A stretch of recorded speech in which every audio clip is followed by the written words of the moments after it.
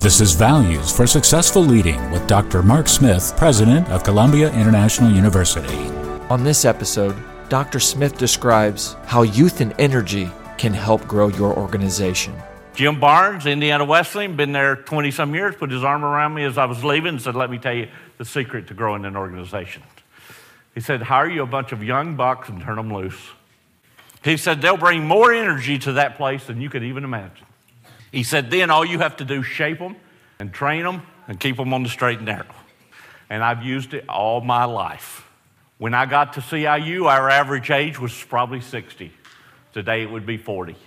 But I can tell you, if you don't have some youth and energy, but in those youth and energy, I look for the college students who've done something at college. You been in a quartet? Was you the student government president? Did you show leadership in some project? How many people did you lead to the Lord while you were there? You got to have people that's like that. That's what I hire. That's why we have success on our team. Connect with Dr. Smith at ciu.edu.